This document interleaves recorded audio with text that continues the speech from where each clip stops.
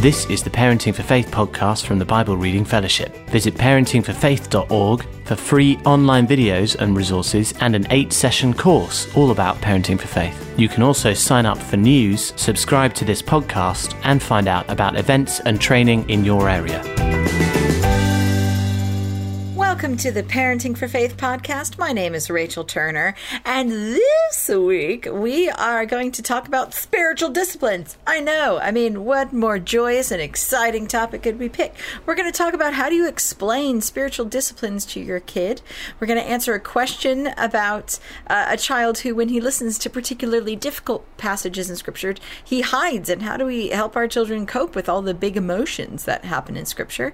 And we're going to listen to a dad panel from the fantastic organization Color and Shape. We've listened to a little segment from their conversation before, and we're going to jump back into them because we just love listening to a bunch of dads talking about spiritual parenting. So that is our day, and as usual, we will always have a question to start an interesting conversation with your child. But first, let's jump into our sort of cornerstone idea of spiritual disciplines. So often in Parenting for Faith, what we talk about is how to help your kid go on their connection journey with God. How do we help them find their own voice with God? How do we help them perceive God's communications to them? How do we help them walk their ordinary, everyday lives with God?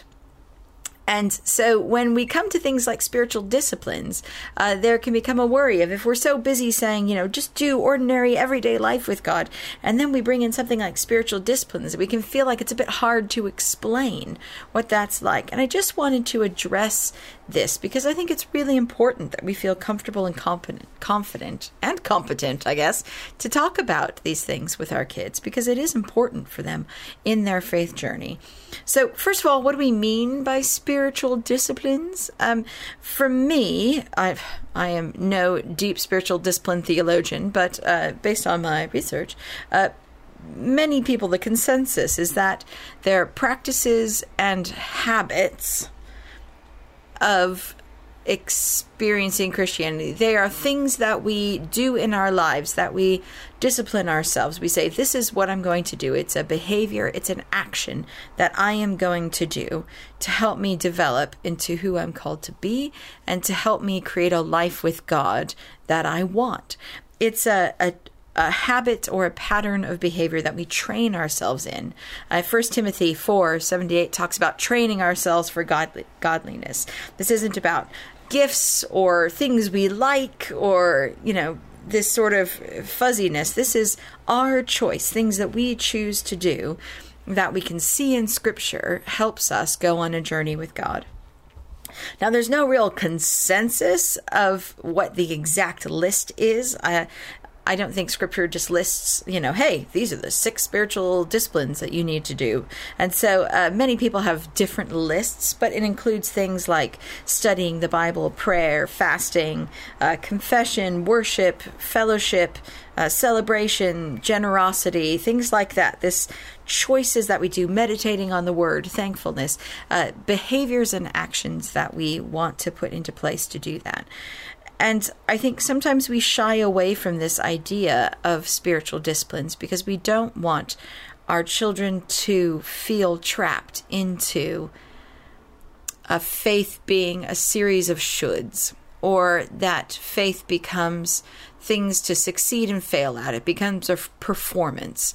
And so sometimes we stray away from this idea of spiritual discipline, these habits and actions, because we don't want faith to become tick boxes. We don't want faith to become chores that we're supposed to do.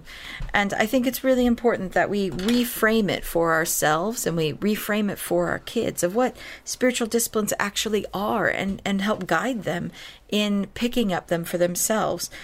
For me, I often liken it to a habit that produces growth and fruit in my life. We see so many spiritual disciplines in Scripture because it helps us grow and be shaped into who we are supposed to be. And I have lots of other habits like that in my life. So for instance, I've started learning guitar because and it's discipline. I have a little app, my habit tracking app on my phone, because I knew that in my life I was beginning to feel overwhelmed and I need a break, a total different break for myself. And one of the ways I get a break is to learn something new. I love learning.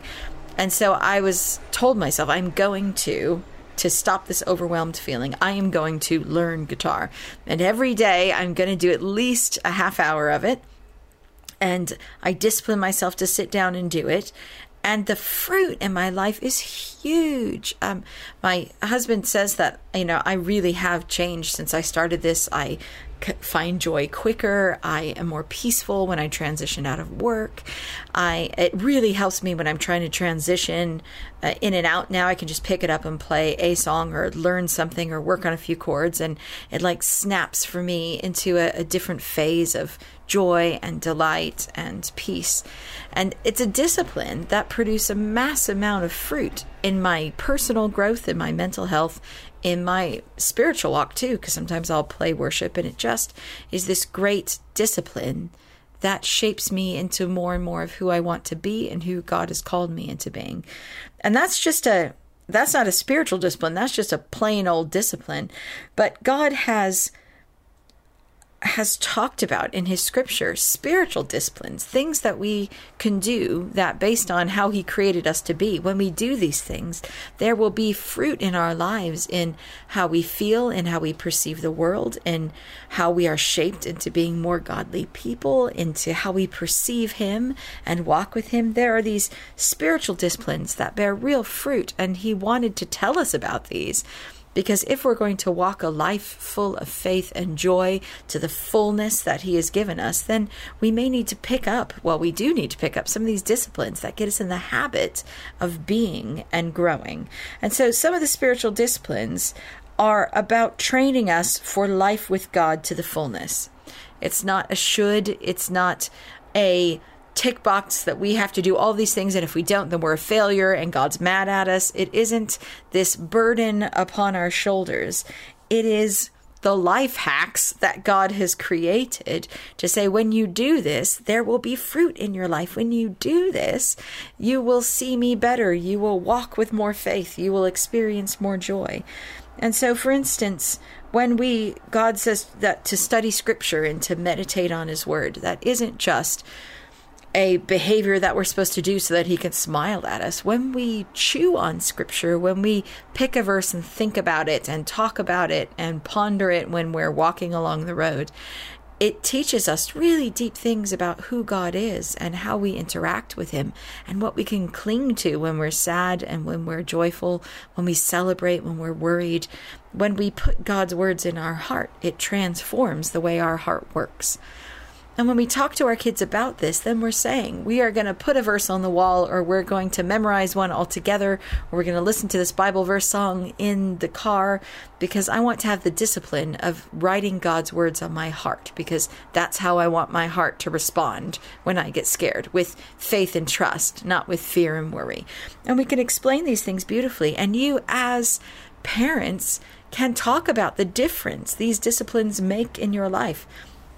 Whether it's listening to sermons, whether it's worshiping in the car, whatever your spiritual disciplines are, of what habits you have found that help you crawl close to God and be shaped by him.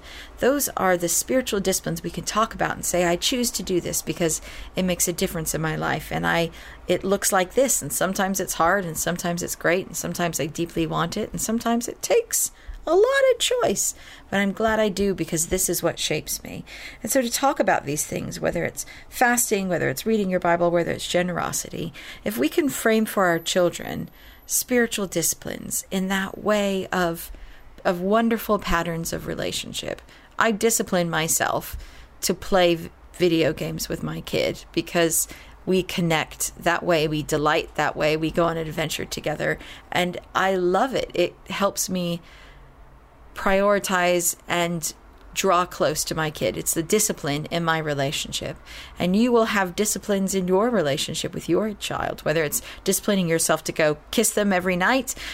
There are so many ways that you can frame for your kid. I discipline myself in my relationship with my friends, in my relationship with you, and I want to have disciplines of my life that cause real fruitfulness and connection between me and God. And that's what it looks like for me. What might that look like for you? So just feel free to explore those ideas, that they are all tied together in this wonderful journey we have with God.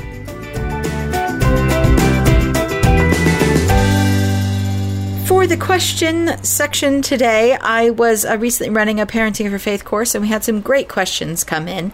And so we just snagged some of the audio of when I was running this course to give my answer. So this is the question that was asked. If you have a question, please do write in through the Contact Us section of the website. Feel free to message us on Facebook. Whatever you want to get in touch, please do, because we'd love to hear from you and to answer your questions.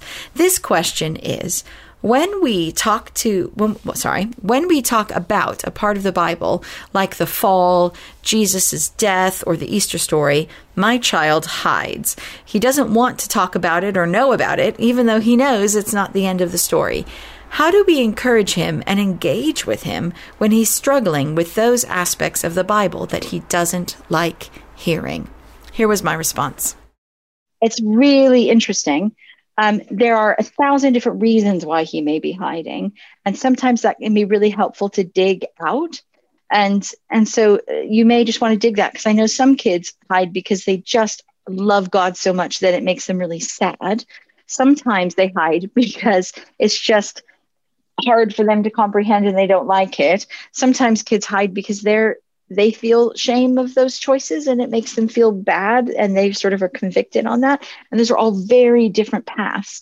And so sometimes it's about sort of digging out. I don't know how old the child is, but sometimes it's really helpful to dig out. When you hide, is that because if I stopped, what would you feel? If we stopped the story, what would you feel? Relieved? It could be, or, this story makes me feel really sad that I choose this way too. And I'm so glad I don't have to feel sad about it. When you hear the story, what do you feel inside? And actually exploring that, because I think sometimes it's just their bodies acting out what's going on in them. And sometimes that's a really genuine response to scripture. There are times where I read scripture and I want to hide from God too. And that's good. So we're here to process. When you hear scripture, God's poking our hearts and we deal with those emotions. And so what are you feeling? What are you thinking? And often I start from my perspective. When I read this, I feel this. Do you feel more like that? Or do you feel sometimes just embarrassed that you make choices like that too? And we begin to have these conversations. Normalizing emotional responses to scripture can be helpful.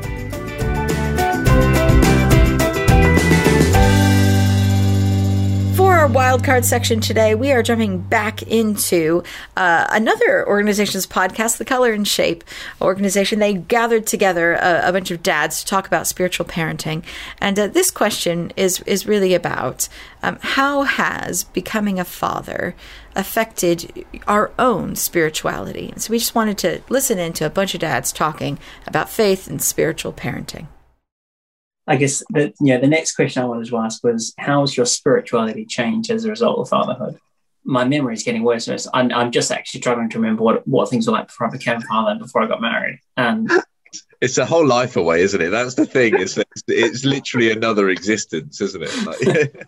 Yeah, and I think it's the role has expanded. I mean, it sounds probably quite obvious when you say it out loud, but the role expands. Your I guess who you're called to love and how you're called to love, and prayer as well, like the things that you need to pray for and the things you need to think about.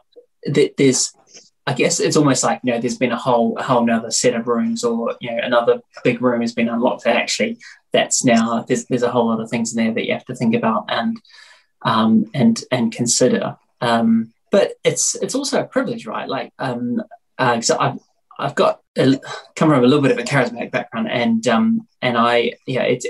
it's great just to be able to pray into the kids' future and to pray for a great relationship with Jesus and his angels and saints, and to pray for their future friendships and their their future decisions, and that's quite nice. I mean,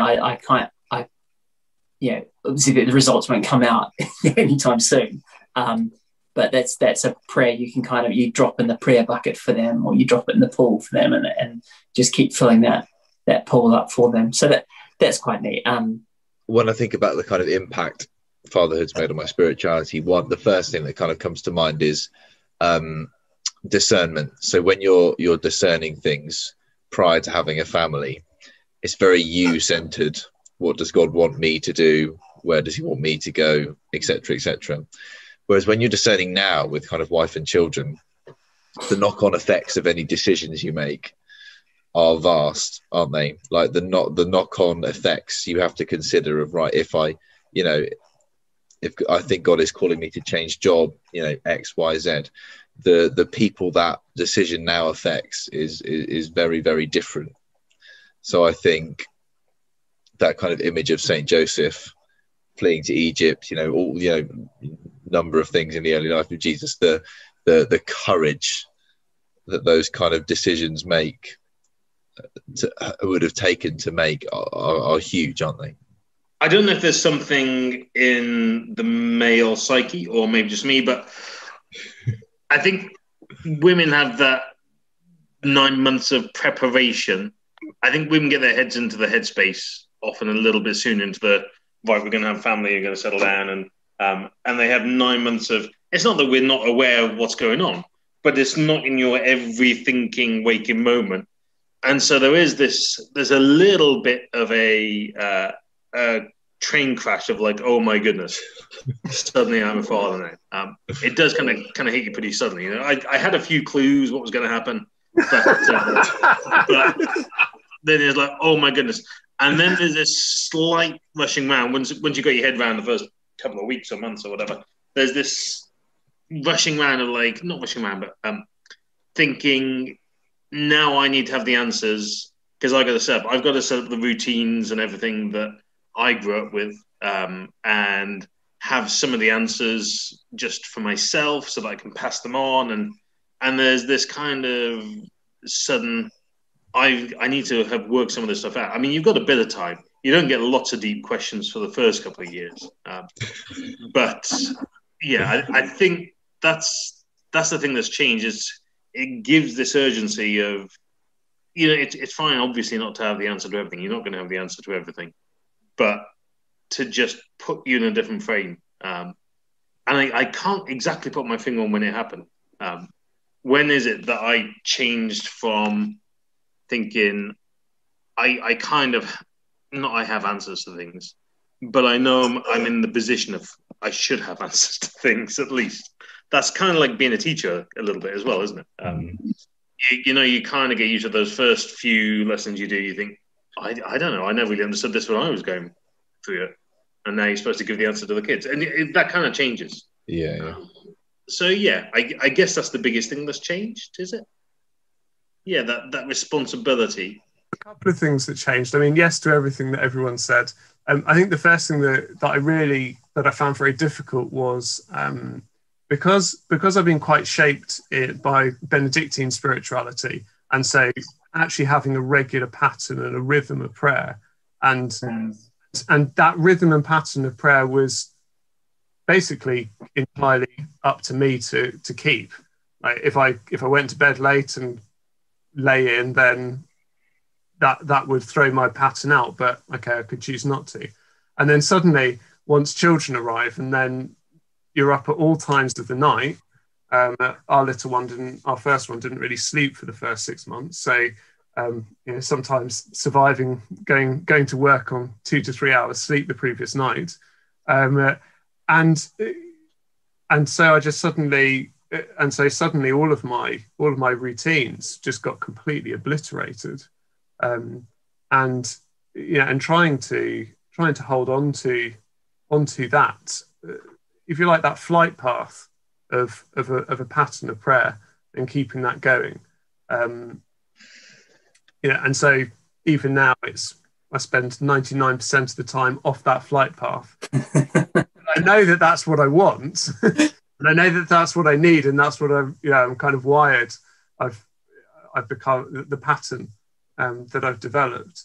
Yeah, but I just don't have the luxury of being able to spend half an hour every single day, even though that's what I'm trying to do. But having even half an hour every day and just praying properly. But in terms of like actual intercession for the children, and also for my wife, one of the things I do is every night before, when I go to bed, I'll actually just go into their room and just be praying for them as they sleep, and praying for their future. And yeah, if there's something that's happened in that day that I know they found difficult, or anything like that, then I'll pray specifically for them for that it won't impact them in a negative way, or pray for their protection. And as you were saying, Matt, praying for their futures as well. And always just trying to do that with a listening heart. So again, perhaps learning from St. Joseph, try and listen and wait for the inspiration in order to then go, okay, this is how I need to pray for this daughter this evening. And also, I think the other thing that's changed is I had the luxury previously of sitting in a room on my own to pray. Now, even if I'm getting up, even if I somehow manage to get up before everybody else, one of our daughters is an early riser. And by an early riser, I mean an early riser. And so no matter what time I get up, she will inevitably come in when I'm trying to pray. And so it's quite interesting though, because she sees me doing it, sometimes she'll just come and sit. Sometimes it'll be, Daddy, can you read me a book? Can you read me a book? Can you read me a book? Can we do this? Can we go down? Okay. Well, Lord, you created her, so obviously you don't spend time with you today. I need to spend time with her, or spend time with you through her. Although I haven't worked that one out yet. But what's happened is now sometimes she just says, "Oh, I'm just going to go and have some prayer time," and just kind of takes her off to the little prayer space we've got in our room. And so it's just interesting seeing that. Oh, okay, yeah, you're seeing it modelled. You don't really know what I'm doing because I'm just sitting there in silence, but you're trying to imitate it. And it was a thing that my wife said last night. We were laughing about the fact that children are hardwired to imitate us, to imitate parents in both the good and also, unfortunately, the bad. And you see that when you've got those moments of where things blow up a bit, or you really don't model good behaviour, and then a day or two later they're doing it to their sister, and you're going, "Yeah, I know where that came from." Epic fail. I bet St. Joseph didn't do that. So there's been so many changes, but that was the thing that first came to mind with the question.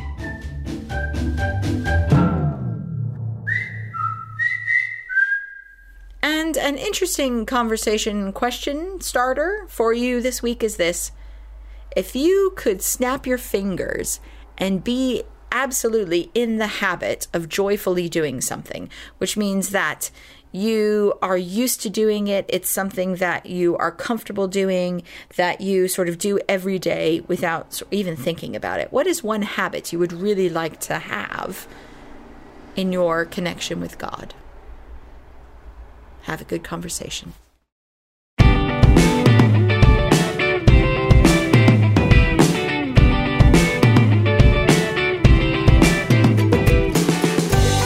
Thank you for downloading the Parenting for Faith podcast. A new episode will be released next week, and why not look at parentingforfaith.org to watch the free 8-session course, to get in touch, or to find out about training and events near you.